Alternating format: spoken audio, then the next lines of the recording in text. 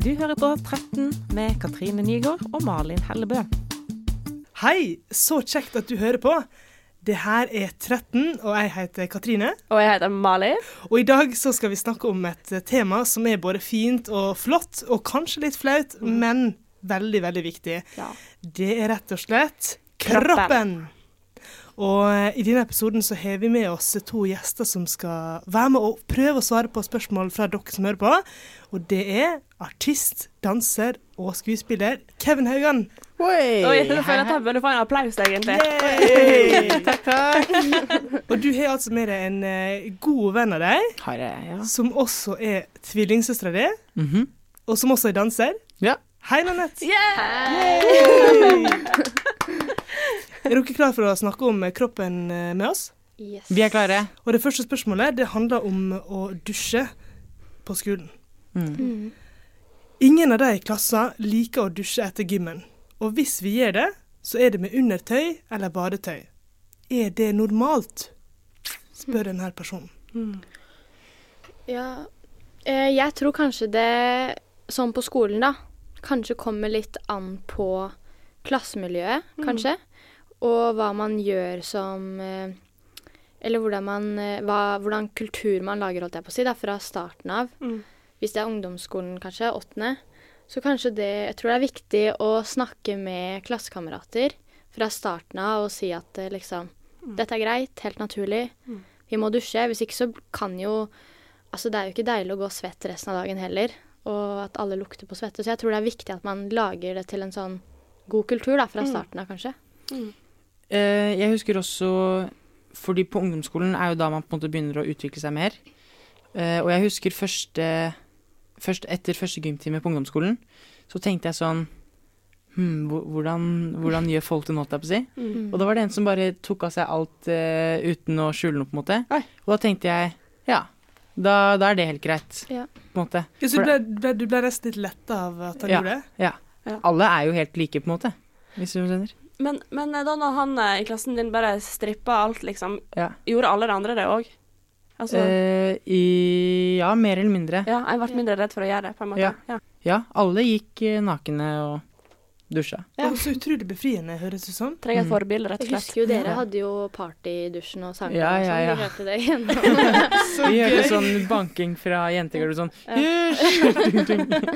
Men jeg tror ikke det unormalt heller at det litt sånn dusjing med klær på etter gymmen og sånt. Det jo normalt at det ting litt sånn kleint og flaut, kanskje, på den tiden der. Jeg føler kanskje det litt... Nå vet jeg jo ikke det, vi går i danselinja, så det kanskje litt annerledes. Men litt overgang fra videregående og ungdomsskole. For jeg tror på ungdomsskole så det litt forskjell fra sånn tempo i utvikling av kroppen. Noen, og når man får mensen og alt mulig. Så for noen, jeg husker kanskje i klassen at noen syntes nesten det var ubehagelig å ikke hadde fått det, fordi at de var senere, mens andre var tidligere. Så også kanskje det også med mensen har også litt sånn...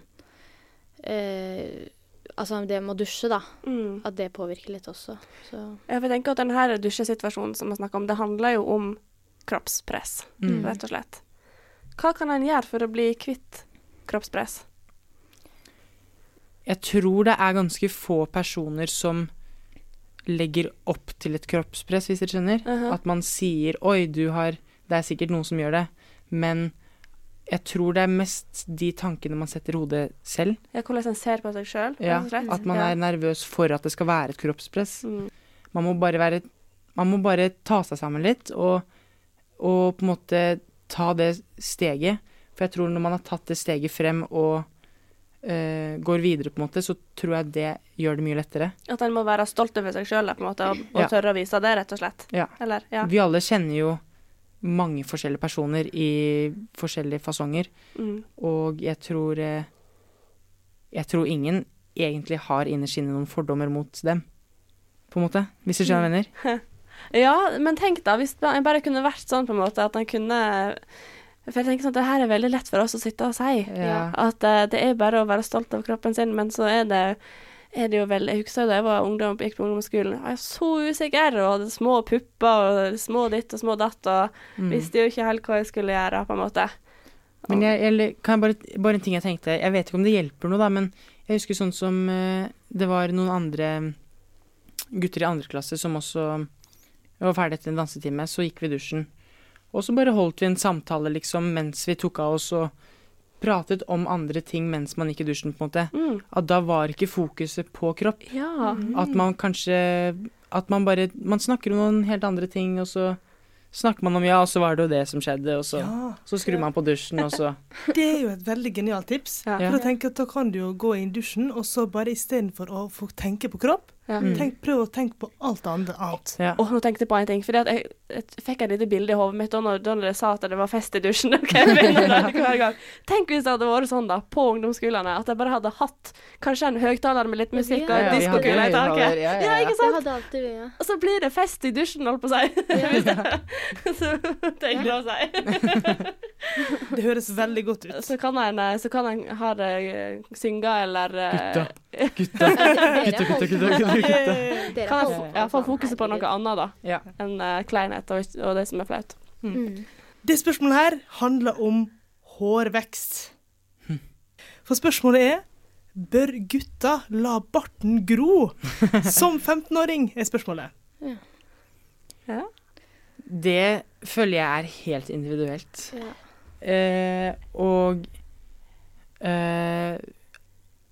Altså, føler man for det, så kjør på, liksom. Jeg vet ikke. Jeg tenker at er det noen uting med å la barten gro? Jeg har ikke tenkt det, i hvert fall. Jeg ser egentlig ikke problemet. Nei. Jeg husker også sånn når jeg på en måte begynte å få litt mer hårvekst og sånt i ansiktet, så tenkte jeg sånn jeg er ikke helt klar på en måte for å la det gro. Okay. Og da tok jeg det bort. Ja, for du har ikke noe bart nå. Nei. Du har clean. Ja. Men du har bart hvis du vil. Kan du la barten gro? Ja, men jeg vet ikke helt hvordan den ser ut, for jeg har aldri latt den gro, liksom. Nei. Men hvis la oss prøve det vil jeg se det. Jeg har tenkt på det faktisk, sånn her skal jeg la det. Bare sånn for moro skyld. Ja, men for du har valgt å ikke ha det fordi du føler ikke helt klar? Nei. Ja. Eller ja. Det er litt sånn som han som spør det, at da må man jo bare vente til man er klar, og hvis man vil, så bør man bare kjøre på. Ja. Lykke til alle dere der ute som vil gro bart. Jeg tror det blir skikkelig fint. Ja. Jeg tror det er gøy å prøve, jeg. Ja, det tror jeg, veldig. Og nå over til et annet spørsmål, som handler om søsken, faktisk. Okay. Søstera mi har fått pose på magen, en sånn stomipose, og gruer seg til sommeren, for hun er redd for blikk. Hvordan skal jeg hjelpe henne med å tørre å bli med på alt, sånn som før? Og det er sånn utlagt tarm. Dere har hørt om det? Er det for å gå på do? Ja, det er sånn at man tar rett og slett... Altså, jeg går på do i posen. Ja, sånn at man kutter en liten del av endetarmen, og så har man i stedet for endetarmen ut rumpa, så har man en pose på magen. Oi, var du lege plutselig? Ja, plutselig. Men jeg kjenner en som har det. Ja. Men søstera her har jo i hvert fall blitt gruer seg kanskje til å være med på ting sånn som før, fordi nå har jo plutselig noe litt annerledes på kroppen. Og da må vi prøve å gi noen tips da, til hvordan broren eller søstera skal hjelpe søstera til å tørre å være med på alt som før. Ja, ikke sant? Da er vi jo igjen inne på det her med kroppspress da. Ja. At jeg må se sånn og sånn ut, og det er ikke vanlig, og det er ikke vanlig. Ja. Det er jo tullete greier der. Men det er som man kan tenke at man får en stor forandring i sin egen kropp. Hvis du plutselig, Kevin, fikk noe høyt oransje hår, for eksempel, og det måtte være det oransje håret, så ville du følt at du så veldig annerledes ut. Ja. Og da er det jo sikkert en prosess å på en måte bli vant til hvordan man ser ut. Ja, jeg husker, det var på ungdomsskolen, hvor jeg skulle spille Mowgli i Jungelboken. Dette var på vinteren, og jeg måtte ta spraytan en gang i uka. Ja. Og hadde farget håret mitt helt svart, og måtte la det gro. Ja. Og det er jo veldig annerledes fra meg. Men altså, jeg var jo med i en forestilling, på en måte. Jeg var i den situasjonen jeg var i. Og da måtte jeg på en måte gjøre det jeg gjorde ut ifra det. Men hva var det du gjorde da, når du skulle vise folk, la oss si det første gang når du farget håret ditt helt svart, og så plutselig annerledes ut? Ja. Var det sånn at du følte at du måtte tilpasse litt, at den første du måtte vise det for var liksom Nanette, fordi du kjente henne fra før, og så etter hvert kunne du møte vennene dine, og så kunne du gå på butikken. Tok du det gradvis, liksom, eller var det bare sånn boom rett ut? Boom rett ut. Ja. Det er litt som når man skal bade, og så er det litt kaldt vann, så er det bedre å bare hoppe ut i det enn å gå stigen og sakte få litt mer Og litt kaldere enn sted for bare bam, og så bare man ute i det. Jeg går alltid stigen. Ja, men da piner man seg selv, ikke sant? For da tenker man sånn, nei, det er kaldt, så står man der i 2 minutter for å prøve å bli vant til det, ikke sant? Ja. Jeg tenker, det er jo et fint bilde da, på mulige måter å takle det her med å ha et stomi på seg da. At en kan velge å ta det gradvis, men en kan også hoppe rett ut i bassenget. Men jeg må bare si det her, for jeg føler det er en liten elefant i rommet nå. Altså, det er noe... Jeg tror det er noe annet å farge håret sitt svart enn å ha en stomipose på magen. Ja. Fordi at det her er jo en ting som varer resten av livet, og det er ikke noe en kan gjøre noe med, på en måte. Og jeg tenker at det er et veldig godt forslag, eller veldig godt og fint å si det at folk som støtter deg vil jo ikke si noe på det. De vil jo selvsagt ta vare på deg. Men så har du jo sommeren kommer, en går gjerne litt mer lettkledd, og så kommer den stomiposen til syne for alle de som ikke kjenner deg også, på en måte. Og det er jo sikkert en veldig rar ting å plutselig ha på kroppen sin.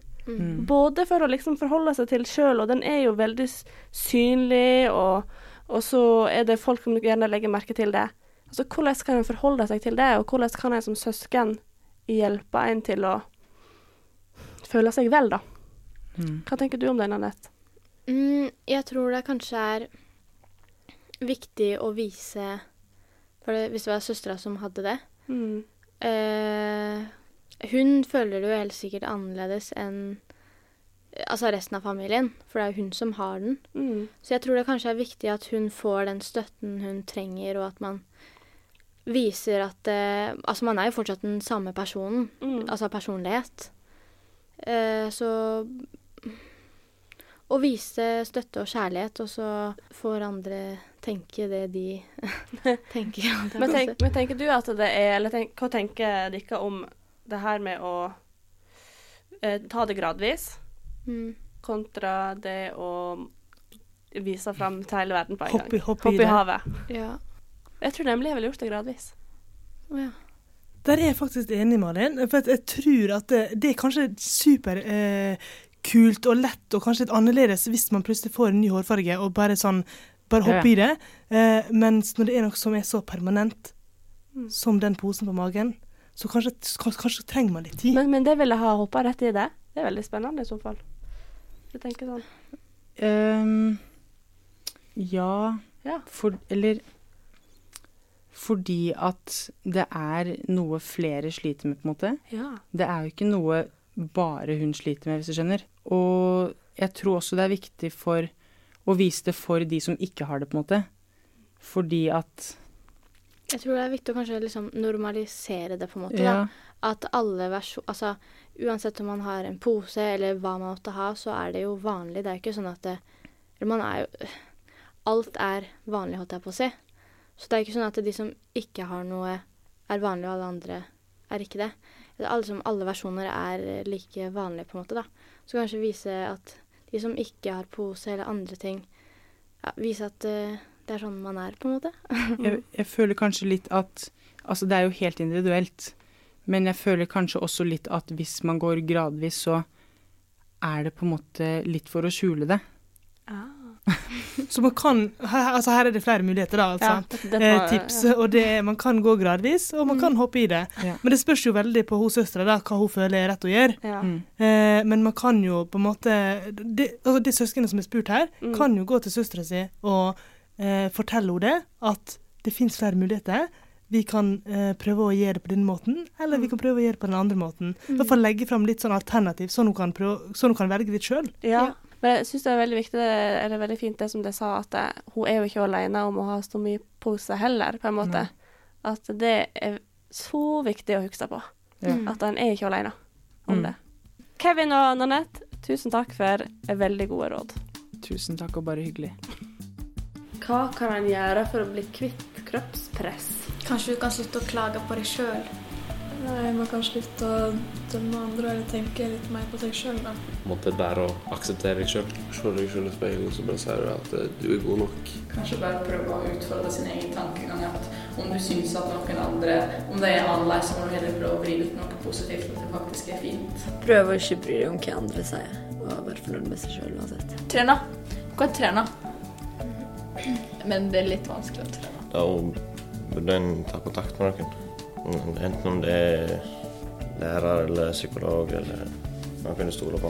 Akseptere at du deg selv og du den du Prøve å ikke se på så masse moteblad. Se på ting som du vet er bra for deg, fordi det funker veldig positivt.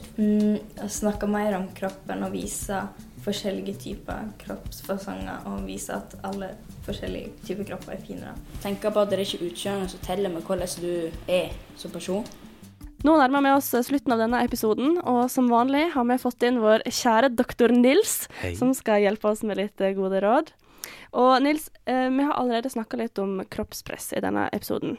Og ut fra de spørsmålene vi har fått inn, så ser jeg at det er en del som lurer på det her med strekkmerke og mensen. Og altså da, hvorfor får en strekkmerke, og når er det vanlig å få mensen? Rett og slett. Ja. Vi kan ta det hver for seg, altså. Ja.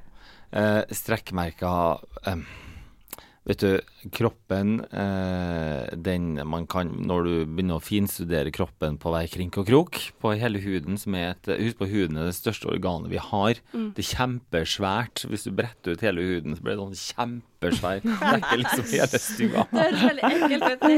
Ja, så det at liksom, for enkelte steder man vil finne noe sånne...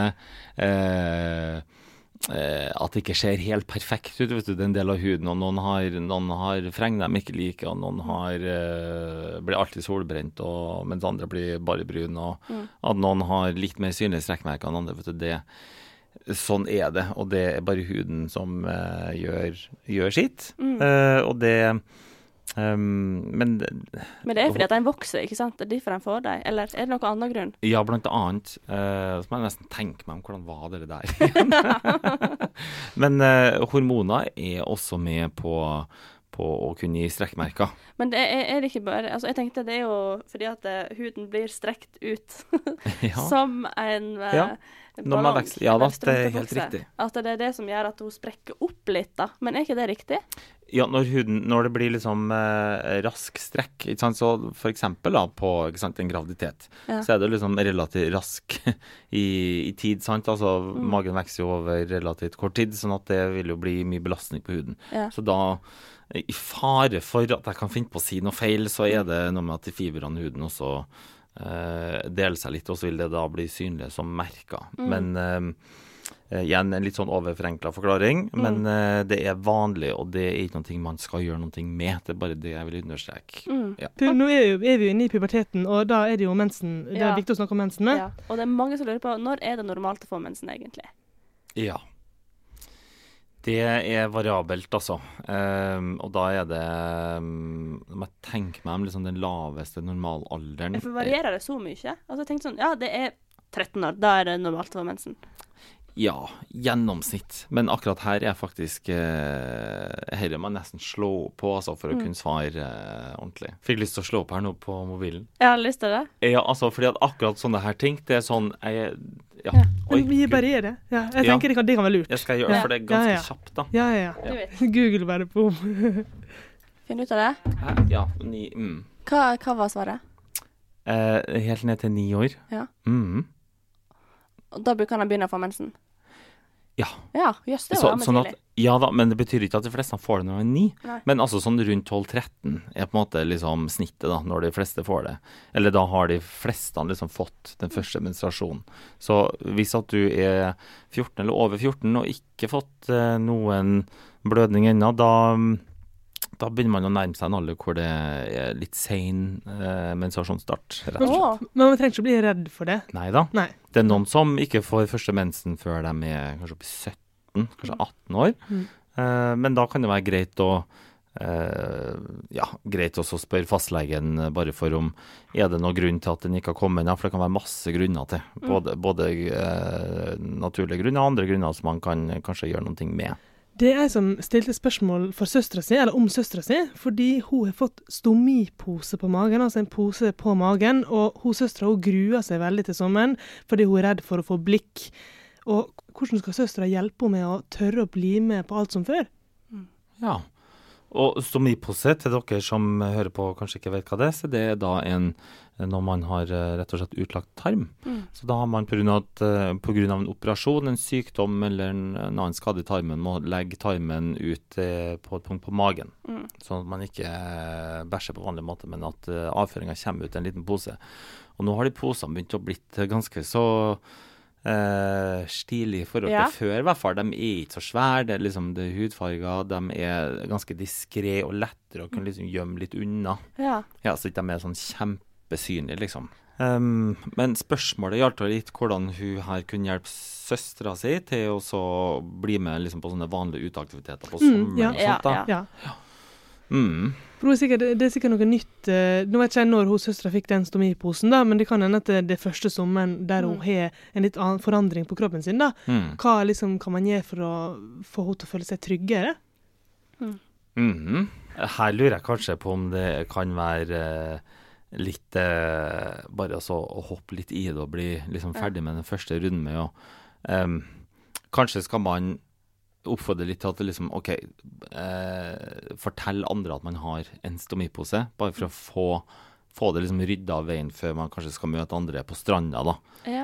Sånn at det liksom, du har tatt litt sånn brodden av liksom, den kanskje sjokkeffekten som man frykter at andre skal få, at man blir liksom glodd i hjel, og bare kanskje si, sånn har jeg har en pose, og den ser sånn ut, og så jeg skal på stranda neste uke, og da nå har jeg ikke sett posen, men så skal på stranda, så vil jeg bare liksom ikke snakke om den, for eksempel. Da vil jeg liksom bare chille.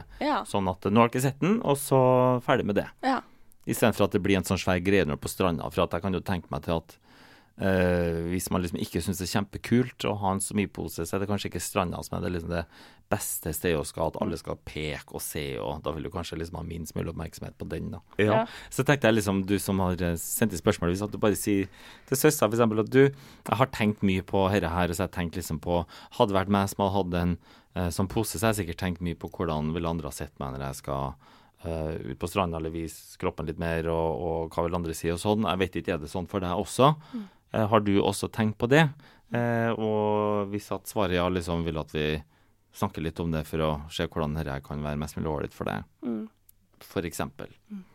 Vi håper at det går bra uansett, og at det blir en bra sommer. En strålende sommer, faktisk. Tusen takk, Nils, for at du kom. Vi snakkes neste gang. Det gjør vi. Og vi er veldig glad for at du hørte på den podcasten her, og følg oss kjempegjerne på Instagram på 13_podden, og der kan du også stille spørsmål. Og det her er en podcast laget av Rubicon i samarbeid med Blå Kors, og produsent er Hanne Mjelstad.